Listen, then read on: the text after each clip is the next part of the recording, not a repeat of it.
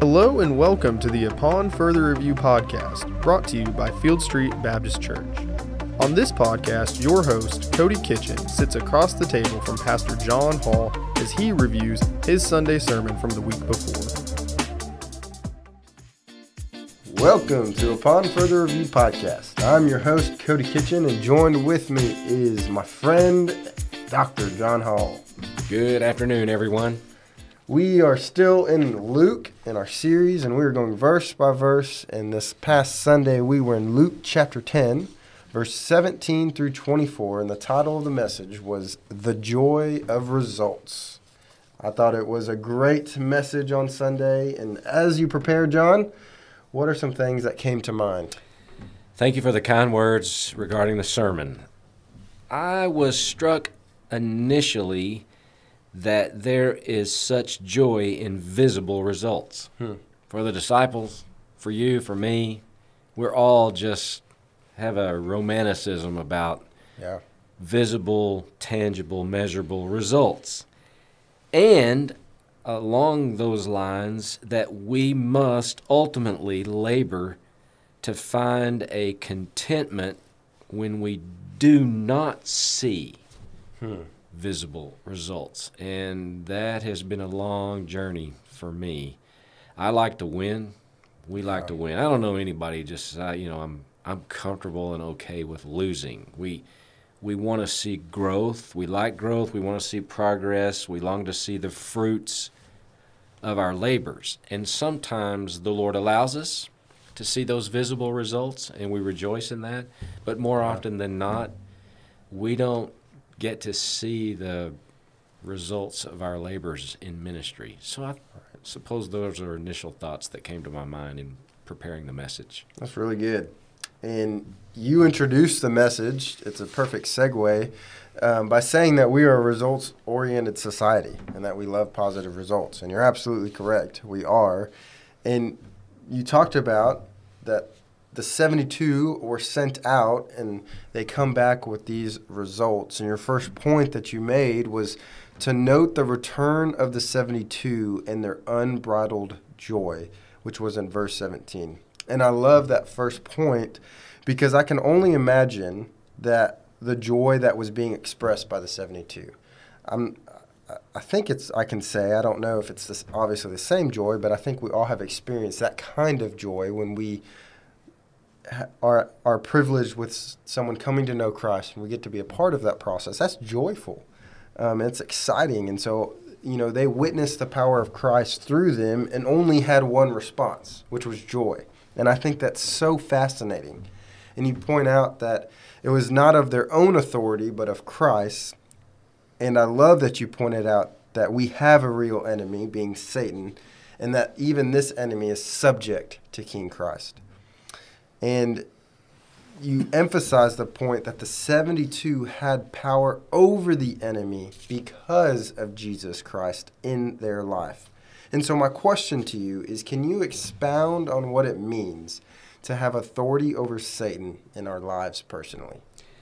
That's a really loaded question. So I want to be careful in how I answer that question. While I think it's a good question, sure. No question about the fact that it's a good question. On our own, I would begin by saying, on our own, apart from the authority of Christ in us and working through us, we have no authority over Satan and his armies. However, with Christ and with the Word of God, in the power of the Spirit of God, according to the Scripture, we can resist the enemy and he will flee from us. So I think one of the most important ways in which we can resist the enemy and have authority over him with Christ is to know the truth. And the truth of the Word of God is going to be both the best offense and defense against that which is a lie. And we know that the enemy traffics in lies, deceptions, half-truths. And so we have to keep in mind that he really is our enemy. He is not our friend. And even though he may masquerade as a friend, he is not, and he is bent to destroy our witness, and he will do whatever he needs and can do to harm us. And we must gird up ourselves in the armor of God. Paul talks about this in Ephesians 6, that we arm ourselves and we put on the appropriate armor, and then we use the appropriate offensive weapons, which are, of course, prayer and the Word of God. So I would never want to give anyone the impression that they should just, take on the forces of evil on their own, because you're going to be way outmatched. But with the Holy Spirit dwelling in us, the Word of God in our hearts and minds, and Christ and His authority both over us and over darkness and the realm of darkness, we can be assured that we're going to have our share of victories too. I think the enemy just whips all of us at least some of the time. But we know the ultimate outcome of the conflict, which has been settled at Calvary. That's right. And due to both the death and resurrection of Christ, Satan is a defeated foe. But he's putting up an awfully good fight, and we should never take him lightly. I think one of the most clever things the enemy has done has convinced us he's to be taken lightly, and we kids dress up at Halloween, so to speak. This is kind of a goofy example, but if he can get us to laugh about him, then we take him less seriously. And so I think we should remember that he's the arch enemy of God and God's people, and we need to be constantly alert to that reality.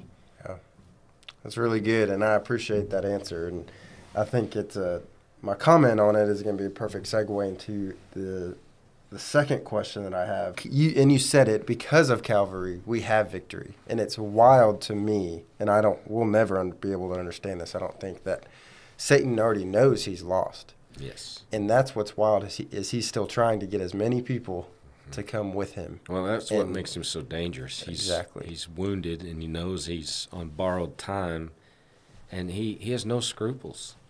None. That's good. And the whole point of that, folks, is the fact that salvation is our only key into victory. And that is, your second point was that, to note the appropriate reason for these 72 for their joy. And once again, you pointed it back to what Scripture says on Jesus' response, and that Jesus lovingly redirected their hearts to their salvation. And I think that's so clever on how Jesus responded in that way, because that our ultimate joy should come from our personal relationship with Jesus. And so my question is, can you tell us about a time in your life personally when Jesus redirected your heart during a situation like this one? Thank you for the question. In thinking about it, of a personal example, what I came back to was my first pastorate right out of seminary. I graduated from seminary in May, but I actually began my first pastorate on Easter Sunday in April of that same year. And I don't know, I just had it in my head for some reason that every time I preached, there was going to be some great visible response to it. And so when it did not happen, for weeks on end, Sunday after Sunday after Sunday, just nothing happened that I could see. It was kind of a kick in the teeth. I didn't know what to do with that. And the Lord, in His gentle and kind nature, redirected my sense of expectation that really what He expected from me was to be prepared and prayerful and to do the best I was capable of doing and concern myself much less with the results of those efforts, and that He was in charge of that. And that was a hard lesson for me to learn, for a lot of factors, I suppose, one of which was my own immaturity, my own lack of a deeper understanding of what is at play in the kingdom when we labor for the Lord. And I had to come to a place where I had to be at complete peace with the fact that I may preach my guts out and preach my heart out, which I try to do every Lord's Day. Every time I can get the opportunity, I want to put it all out there. Yeah. And I just had to let go of the fact that if no one visibly responded, that I had somehow failed. And the Lord lovingly redirected my thinking to a more mature perspective. And did I get it right away? No, I did not. I struggled with it for a while. And it's probably only of late where I'm at complete peace that my responsibility is to do only what I can do, to control only the factors I control, and to completely commit to those factors, to be very well prepared, to be prayerful, to be as ready as I'm capable of being. And then you put it out there the best way you know how and trust God with what he wants to do with it. And I've had to learn through the years that I know the word does not come back void. So we trust God at his word, that anytime his word is put out there, he is doing something with it. He just doesn't always pull back the veil so that we can observe it firsthand and in that moment. It may take another lifetime in eternity for God to show us, hey, here are the fruits of your labors in my vineyard. That's good. Yeah, thank you. That's good. And you know, it's so hard, at least for me, and you could tell me that I'm completely wrong in this, and that's fine. But I think that it's so hard for us to really explain the joy of the Lord in the sense of, you know, when we're joyous, and it's hard to explain what that feels like. Sure. It's just joy. I mean, that's the best way to explain it. And so, absolutely, I think it's when we don't have that joy, we know what we're missing because we felt that joy before. And so it's definitely a good truth to just, we're not always going to have that joy because we're human, but a good point that we always need to be willing and ready to turn back to that joy in our salvation and continue to run to who Jesus is. And so I appreciate you for being honest. Yeah, thank you. And the last point that you made was to notice the unique relationship between the Father and the Son. And before I continue, I think, to be completely open and honest, I love these, when it always points back to the Trinity. I love when we can read through Scripture, and almost everywhere in Scripture we see the Trinity somehow in Scripture. And so I'll try not to spend all the time on this last point, but you pointed out on Sunday that these verses point to the Trinity. You said Jesus the Son was going to do the Father's will in the power of the Holy Spirit, and each had a specific function. You made the point that apart from salvation, we cannot know who God is. And verse 22 says, no one knows who the Son is except the Father, and who the Father is except the Son, and anyone to whom the Son determines to reveal him. So my question is what does it mean in this verse that the Son determines to reveal him? Well, I love the question. I'm so grateful that there is a frequent emphasis in the Word of God on the sovereignty of God in salvation. Amen. And I recognize that this doctrine, though it is very prevalent in all of the Scripture, is very difficult for many people to hear, to study, to examine, and to contend with, because it flies in the very face of the pride of man. And I think we would be well served to bring a completely, as much as possible, open mind to the Bible and consider carefully God's gracious and sovereign activity in our salvation. I'm afraid that in many churches, the people sitting in the pew have this idea that they are a cooperating partner with God in their salvation, meaning simply that the person in the pew does his or her part and God does his part, and together, in cooperation with God, we get saved. There's nowhere in Scripture where that is presented. Theologically, it's a term called synergism, where the idea of we cooperate with.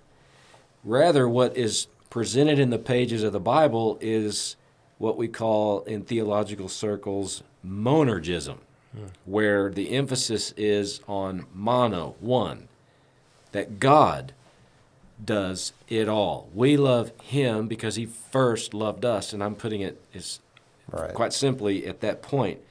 And the idea of God's sovereignty in and over our salvation is so humbling. I think it compels us to worship God and praise him and give glory to him and to thank him for doing in us and for us what we could never do on our own. The only thing I bring to the table of salvation is my mess, my sin, my need. I can offer nothing that can be useful in God's hands so that together he gets me saved. Yeah. He did it all. Jonah 2:9 says salvation is of the Lord. There are other instances in the Scripture, John's Gospel in particular, Romans. It's all over the Bible where the accent mark is put squarely and solely upon what God does in Christ to redeem the sinner.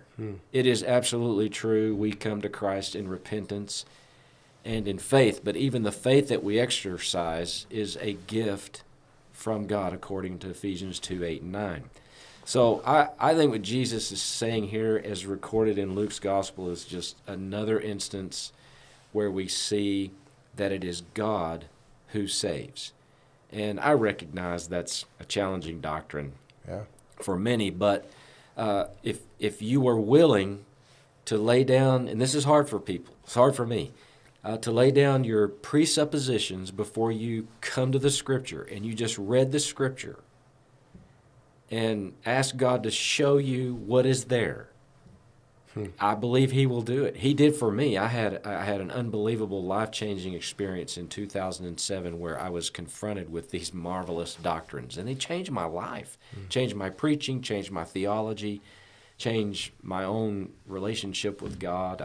It was marvelous. I would invite any student of the Bible to look at these doctrines, and they're everywhere, from Genesis to Revelation. It's profoundly interesting. And I think what Jesus is doing here, in my view, is putting the accent mark on his work, what he does as commissioned and directed by God, and what God does in the activity of our salvation. That's good.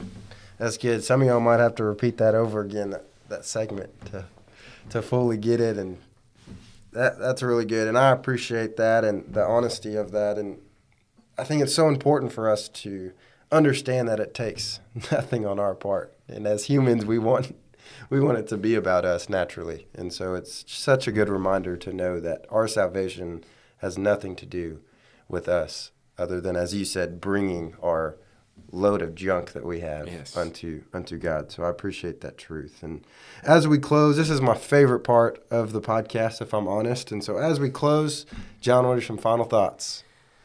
Well, I would like to just gently remind our listeners that one of the purposes of moving through a book of the Bible the way we've been moving through Luke, verse by verse, chapter by chapter, is because the continuity of a book of the Bible, the preacher's less likely to be tempted to preach just on his hobby horses, what he's really comfortable preaching. Here's what's next. We deal with what's next. And then we get the whole counsel of the Word of God. And we bump up against Trinitarian texts. Yeah. We bump up against texts of Scripture that might otherwise make us a bit uncomfortable, but we have to deal with what is there in the text. And so I think my final thoughts today are just, we keep coming at the Word of God, even though it's taking us a while. And I've jokingly said in the worship services that we'll most likely be in the Gospel of Luke until the next presidential election. But so be it. If that's what it takes to soak up a book like Luke, I think the congregation is really the beneficiary of that kind of approach to preaching, where we go sequentially through a book of the Bible. This is what's next. And so my final thoughts are along those lines, that what's coming up in front of us in the Gospel of Luke is going to be absolutely remarkable. And I'm glad we're doing it that way. Absolutely. Even though I know it feels tedious. We joke about, hey, we're finally out of Luke 9. But what's ahead of us is going to be really life-altering and transforming. And I think that's completely predicated on just the power of God in His Word. Amen. That's good. And as always, I know y'all look forward to this segment every week. We are going to transition to the That Stupid segment. So, John, bring it to us. All right, thank you. I've been thinking about this, and we talked about it earlier. I guess the question as we think about That Stupid is, what is the deal with all these fast food chicken places in Cleveland? There's Chicken Express, Chick-fil-A, Popeyes, and now Cane's Chicken. What is it with all of these fast food chicken places? Why can't Cleveland support a Taco Bueno? Please bring back Taco Bueno. If I was a chicken, I would avoid Cleveland like the plague. Anyway, what do you think of all that, Cody? I think that's stupid. Yeah, that is stupid. And if you have any control of that, listen to this podcast. You know how we feel about it. Well, thanks for joining us. And to end this session, we always say, make Christ known by what you say and how you live. And we want to remind, next week we're not going to have our podcast. And so, sorry, but that's all right. We will come back the week after. And we ask that you have a great week and would love and appreciate your positive feedback. See y'all. Thanks, Cody. Thank you all for listening. Be sure to subscribe to Upon Further Review so you never miss an episode. If you have any questions, please be sure to reach out to us at info@fieldstreet.com. Thanks for tuning in.